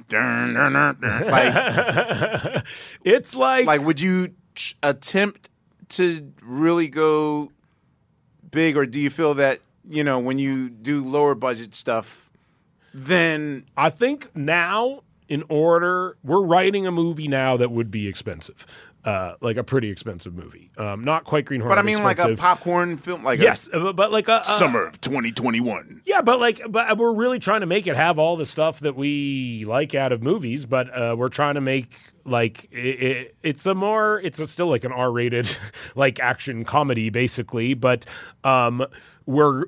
The types of movies that are in theaters have changed, and I think that's something that we're also aware of. Is we like a lot of what are it's we work backwards to some degree from audience reaction, and we go to movies and we sit in theaters and what makes people cheer and what makes people laugh and what makes people shocked and what makes people scared, and that changes over the course of years, the things, there's some movies that have come out that 10 years ago got a certain reaction in theaters, and that same thing would not seem very exciting by today's standards, or that shocking by today's standards. And so we are trying to evolve. We instinctually must evolve with the climate, and we like making movies for theaters, and we creatively think backwards a lot from what would make a theater full of people have this experience.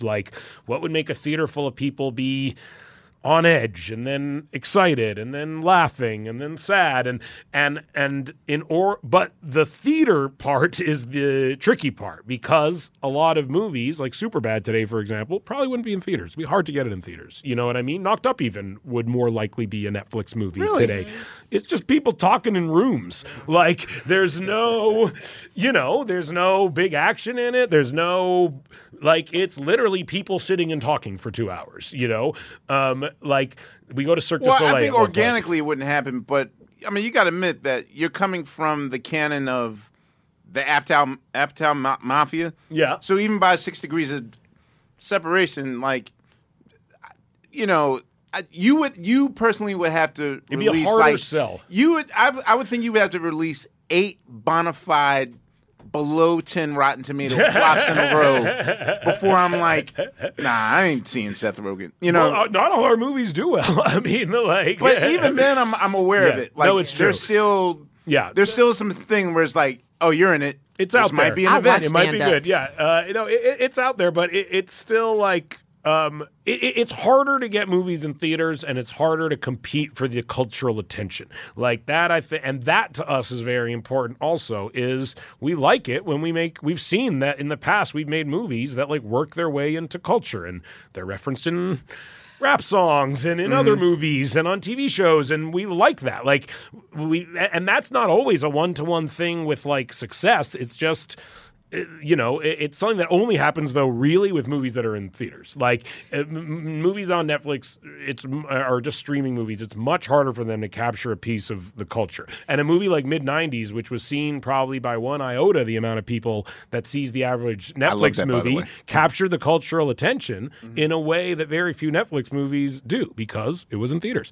And when people saw it, they turned their phone off for 2 hours and they sat in a dark room and they actually watched it. Yeah. And you don't do that with Netflix movies. And I think that is going to become, when I look at why I want movies in theaters, that is it. But that's not all the way true though, Steph. I was going to tell you, some certain movies command you to turn off the lights, watch when The Irishman was one of those this season, Dolomite was one of those seasons. It just depends, I think for some people they choose to watch but it not that every way. friend's going to have De Niro, Pacino. No. It's the same thing with Dolomite. There are certain events like Stranger Things. And there's a million people watching The Irishman as they're on Twitter. You know That's what I mean? true, too.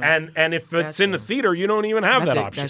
You have to watch it. And I think I saw it in the theater. Me too. I didn't want to watch it. Me too. On Netflix. Yeah, and I loved it. And I think when you put a movie in the theater, you're telling culturally, you are saying this is worth you putting your phone in your pocket for 2 hours. Right.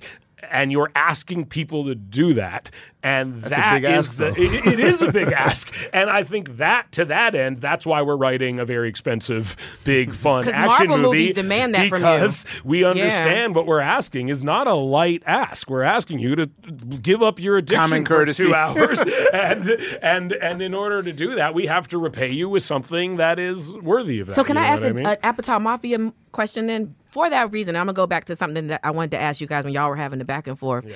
Do y'all ever consider, because as a woman of color, being a fan of what you guys do, I love it. Wouldn't change it, blah, blah, blah. However, time to change it, and not for nothing, I would be curious to see how a woman of color would be written into some of these situations, right? Because when you look at the majority of the movies that you guys do, like you said, I know you introduced the Rose Byrne situation, but not really. So have y'all started considering maybe the next thing? Maybe I don't know yet, but you're working on something. Yes, very much. I mean, it is a prevalent topic of conversation. But not on purpose. I don't want y'all to do it just because, oh my God, everybody's demanding that we have a woman and then we have to have a woman of color. But just because you see that, hey, wait a minute, that would be funny to get that perspective in this storyline. No, 100%. And I mean, it's something that, the more perspectives and the more different people you have working on your material, the better it all is. I mean, we produce this show, Black Monday, with Don Cheadle and Regina. Oh, yeah, love that show. Yeah, and got rid of my Showtime, but damn. Yeah, exactly. And it's great. And The Preacher. Yeah, so, and we've just seen, and it is, and Preacher, exactly. And we've seen it's very rewarding, and people get great. The more representation, the better. I would never argue otherwise. But I want to see you. I love the Don Cheadle and the Regina Hall, but I was like, man, I want to see. That'd be great. Yeah. I'm in. Okay, so in hindsight, I was paying attention to it, but I don't recall I remember the email fallouts with Sony, but the interview. With the interview, was it worth it? Yeah, because it was crazy. And was there much damage? And it was worth it because nothing. Was there real damage? No, what did we see? Not to us. Like other people. I mean, talk about sexism. Like the only real person to be horribly damaged by it was Amy Pascal. Her boss, Michael Linton, he wasn't damaged, but she was terribly damaged. Wait, just correct me if I'm wrong. The fallout, the fallout with the interview was, if you guys release this, we'll hack into your emails, and then Kim Jong-un was coming. They had already hacked into Sony, and they eventually threatened to like bomb movie theaters that played the movie, basically.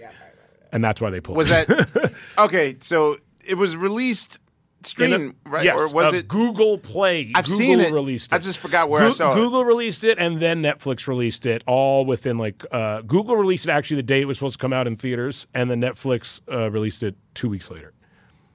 Ah, okay. And again, was it worth it? It was. I mean, publicity, right? It was like all that publicity was. It was a really interesting exercise. Like I don't.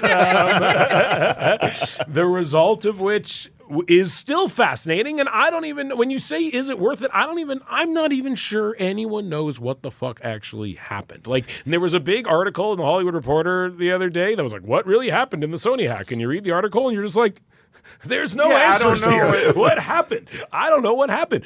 People don't. They're not sure North Korea did it. They don't no people. Some That's people what think I'm they saying. did. Some people think they didn't. And so it's hard to retrospectively gain a lot of insight from something where you honestly aren't even sure what the fuck happened. Like as a movie, honestly, to me the biggest bummer is that the movie got pretty shitty reviews, and that doesn't happen to us that often, and that bummed me out. Like honestly, it was like for us like pretty bad. And so that to me was the thing that if I look back and could change something, I'd be like, oh, I wish the second act had like a better set piece in it, and I wish like we rounded out the third act more emotionally. But but like because that was the stuff that was in my control. You know what I mean? Like the actual product, the film was the thing we were in control of, and what I don't love is that it just wasn't received as well as our other movies. It's just hit me, and I know we're going to wind up pretty soon, but it just hit me that you're one of the cameos in one of Yauk's last pieces. Yes. Make some noise. I'm about to call it Fight for Your Right, too. Yeah. Make Some Noise was the name of the song. That was the video. But, there was an extended version that was called Fight for Your Right Revisited. So how was that pitched or come together, or just... Oh, man. Were you guys aware at the time what his condition was, and this was sort of like their swan song? Or? We kind of got that sense as we were shooting it. Like, I knew he had been sick, but there was kind of like the public word on the street was that he was getting better, you know? Right. And then he just called me one day. I got a call from Adam Yauch. Cold call. Yeah, and it was just like, oh, this is the greatest fucking phone call you could ever get. I was a huge Beastie Boys fan my whole life. Like, I'd met him once or twice before at like South by Southwest, I think. And yeah, and he was just like, we're making a music video, and I want you to be Mike D. Wow.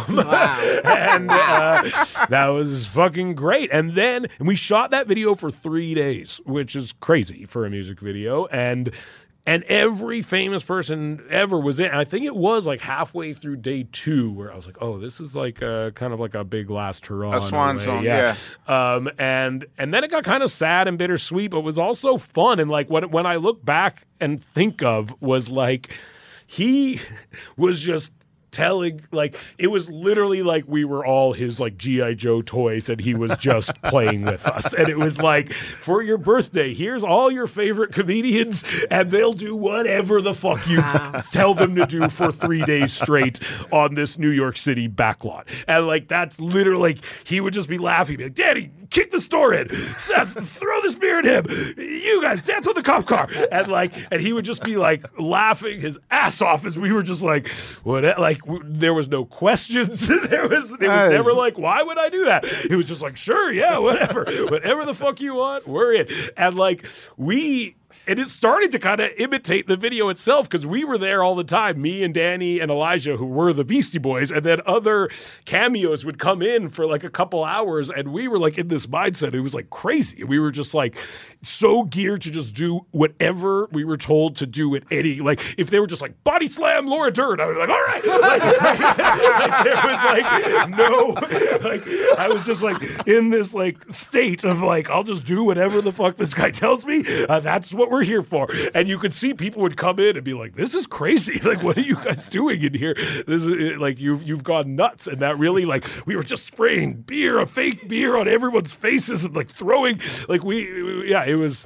a madhouse. Danny McBride must be like, he writes too, correct? Yeah, he writes Eastbound and Down and The Righteous Gemstones. Right, so yeah. He's one of my favorites. He must be like awesome to work. In my mind, Yes. everybody who was in This Is the End, in a way, they do their own writing. But who is like awesome to write with that blows your mind and you just like, the fuck you come up with that shit? They're all great in their own ways. Like, like Danny. Jonah is truly the one, like, on set is like, it's pretty remarkable to watch. Like, he's like, he gets like very locked in and is like, it's like a pretty miraculous thing from time to time. Danny is very loose and biting, and like he's the comedian that kind of the other comedians are a little afraid to improvise with because he hurts. Yeah, because so he is who he is in that movie. But he's very sweet and nice. But it was like I saw him once and opted not to say what's up to him because I just felt like he don't know me. I'm out. You know, he's very sweet. He's such a nice dude, and like. It is one of those funny things where like he created those characters as a way to make fun of the guys he didn't like growing up, basically. And now that is who he is synonymous with, and his biggest fan base is probably those exact people. Yeah. Which is a bummer. Wait, for him. speaking of videos, how did Kanye contact you to do Bound? Or you did it on your own? We just did it on our own. Yeah. And then he did. Really? Yes. And then he did ask So us. he just released it? It was a Saturday we released Live it. skit, right? He did it. No, we just did it. He released his video, and literally within an hour of seeing it, I was like, we're recreating this. and we had ours up like 24 hours later. Like it was You know what it was? fast. I'd never seen Kanye's version. Oh, that's funny. You just saw ours. Fun fact, I never seen a Kanye West video. Yo! Wait, time out. It's okay. I never seen Found all the way through. I saw... Don't say that. Wait. Wow. That's so much worse. Wait a minute. I didn't mean it. It was a joke. Wait, what's that Pacino film? Okay, I'm reloaded. What's that film? Not Donnie, Roscoe. Scarface. Carlito's Way. Carlito's Way. Yeah. You remember the end of Carlito's Way when you think they're going to get away with it? It's like, hey, you go over here. No, you go over here. And then Benny Blanco from the Bronx. You just Benny Blanco from the Bronx. Yeah. Thank you. You came I'm in sorry. and I'm shot, sorry. he stabbed you in the I'm so sorry. No, I'm sorry. I've seen the College Dropout ones, but I haven't seen post that. No, but he did ask us to come do it at his wedding. Wow. I'm sorry, me what? and Franco, yeah. I don't understand how He you called would do us that. and was like, will you come do that at my wedding? And Did and you then, do it? Well, no, like, it was one of those things where, like, throughout the conversation, I, like... You thought he was trying to troll willed you? him to realize how uncomfortable it would be, which he slowly did. He was minstrel showing y'all. Like, and I was just like, so we're just up there, and then he's just like, he's like, as I say this, I realize how fucking uncomfortable it would be. He's like, it would be funny for 10 seconds, but he's like, I'm asking you to fly to Versailles for like literally 10 seconds of shit. Like, he's like, we shouldn't do it, but. So,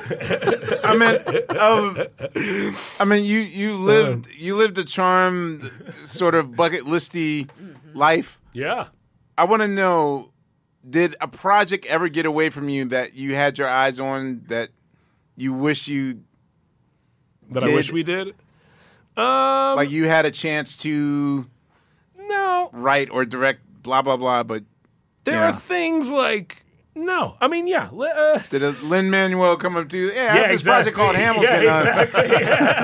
Get away from me, kid. No. There are things that, like, that came across our desk that then became very successful. But I don't think when I look like, should we have really spent 2 years making Hobbs and Shaw or something like that?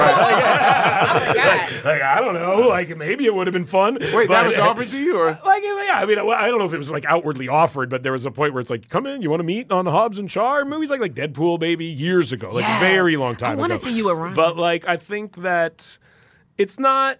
It just wasn't our thing, you know what I mean? We weren't the idea of plugging in. I think that's what Green Hornet scared us off of more than anything, was plugging into this saying yes to everything. Yeah, exactly, and plugging into an IP that is very already established. Yeah, already established, and having to work within that. So and working with a big company is just scary. Working with a Marvel or and not to say we wouldn't do it. It's just scary, and I think and making making a Hobbs and Shaw type movie where it's just this movie's gonna get made no matter what. We're just the people serving you the dish. Well, the silver lining of Green Hornet is that you got your health in check. Yes, I started working out. And you maintained it. I did pretty well. Yeah, no, it was a lot of good, and we learned so much. That movie was made in a way movies aren't made anymore. We built everything. It was practical effects. It was visual effects. There was huge stunt teams. There was literally the stunt team that did Indiana Jones did the movie. We got to learn from these amazing people, and Gondry himself was someone who was amazing to learn from. And even though the result was debatable, I think very few experiences made us understand the production process and filmmaking in general more than that movie, because it was as logistically complicated a movie as exists in the world, and we had a front row seat to every step of the process. So that was really interesting. Yeah.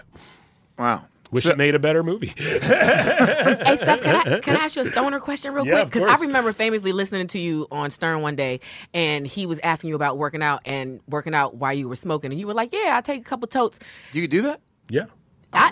I've done it, and it's a little weird. I smoke weed when I do everything. So this is what I want to know. Right. So number one, I want you to give advice to young stoners, because I think you have to graduate to that level. Yeah. And I wanted to know when you got to the point where you knew that you could do everything stone. Because that's next level. It takes a while. Yeah. Tell the babies. I try to tell them, don't go to school. And by after babies, school. you mean me. Yeah, exactly. Don't push it. Getting high is an event for me. I think the thing most people... I'm always telling people to smoke a little bit of weed, to take one hit of weed. That's what, I was just with David Chang on his Netflix show, and we went around, smoked weed all day, and I just the whole time was one little tiny hit, and that'll get you going you'll be fine. And or set a timer. Take one hit and then see how you feel in 20 minutes. And then maybe have another hit. But most people just smoke way too much weed, and who don't smoke a lot of weed, and weed is super strong, and one hit is enough, literally. Got any strain I'm preferences? I'm also a late reactor. Yeah, did you? And why Amir, is that? Do you what is it? smoke sativa?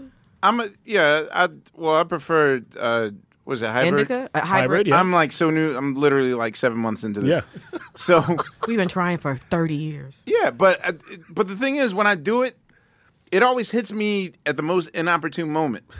I'll do it. All right, one time I did it at night. Yeah. And it felt a little weird. Oh God, let me just sit down and relax. I fell asleep. Right. Yep. And woke up in the morning. It was oh damn, I didn't get high. That was a waste. And then 20 minutes, and then 20 minutes into my day, right when I got on the drum set at Fallon, you felt high. Shit. From the night before. That's weird. Yes. Yeah, that is weird. I have a 5 hour. Well, see, I do edibles. I don't smoke. So that's why. That's why. Edibles are a wild. You don't do edible? I do edibles very sparingly because they're wildly unpredictable like that. They're hard to. It's hard to gauge. Time them. Yeah, you hard to get the dosage right too. Yeah, it's hard to get the dosage right. It's hard to time them. Sometimes it depends on what. Sometimes they take an hour to kick in. Sometimes they take 2 hours to kick in. Depends on what you ate that day. 5 hours to kick in. You need to take note of the stoners around you. Do you ever see Steve eating his weed? If you eat your weed, there's none left to smoke. Yeah. Where's my I'm theme sorry. song? Forgive me. Forgot. I'll do it again. My final question is, oftentimes, like right now, I'm watching the morning show, which is notably everyone. I knew them from the funny world, the comedy world, but yet they're doing drama. Like, would you consider? Because you did Steve Jobs, correct? The movie. Yep. No, I did Steve Jobs. What was that like? What was that experience like? Would you want to further explore into the world of drama? Yeah. I would. And what role are you? What is your fantasy thing that you haven't done yet that you really want to do? We're writing that. I mean, that's what's nice about being able to write your own movies is like I have no one to blame but myself for if my career seems limited in scope as an actor. Like, yeah, I mean, the thing we're working on now, I'm obsessed with like Buster Keaton and Jackie Chan, and so like I've always wanted to make like a highly physical like action movie, like or action comedy, like something that is almost entirely predicated on action and not a lot of talking at all. And that has just always been something that I always enjoy shooting that type of stuff. And so that's something that we want to do, and that's what we're working Mr. on Bean? right now. Is that like something? Yeah, kind of like a really violent Mr. Bean. Oh, boy. All right. Well, Seth, we really thank you. Damn, we didn't even get to your hip-hop It's okay. roots. I'll come back. We'll just assume that you like hip-hop. I love it. Anyway. No, we really want to thank you for coming in. Ladies and gentlemen, give it up for Seth Rogen. Thank you for the preacher, too. Thank you. I love that Thank show. you. Yes, on behalf of Sugar Steve and Unpaid Bill and Boss Bill and Laia and Fonte. This is Questlove. You've been listening to Questlove Supreme. Thank you very much, Seth. We will see you on the next go-round. Peace, y'all. Happy New Year. Happy New Year. A little bit of weed. Just a little.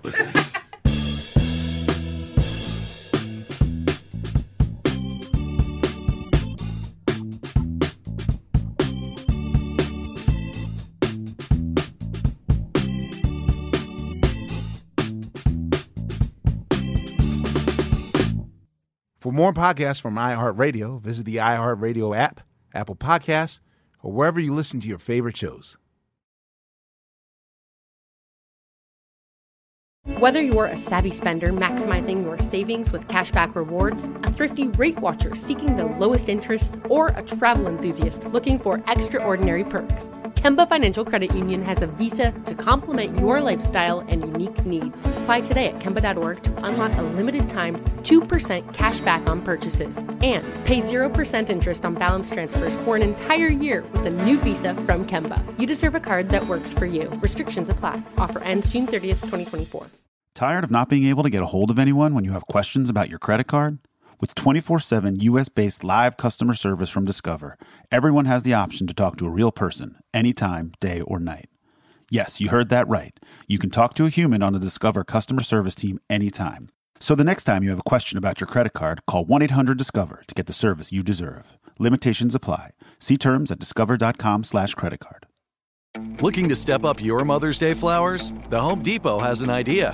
Let Mom's green thumb do some digging with colorful flowers, pots, and premium soils to bring out the most in her patios, walkways, and gardens. Right now, get Vigoro potting soil, just $8.97 for strong, healthy, vibrant plants indoors and outside. Shop our wide selection online and pick up your order in-store and give Mom the gift of a beautiful garden. Get Vigoro potting soil, just $8.97 at the Home Depot. How doers get more done.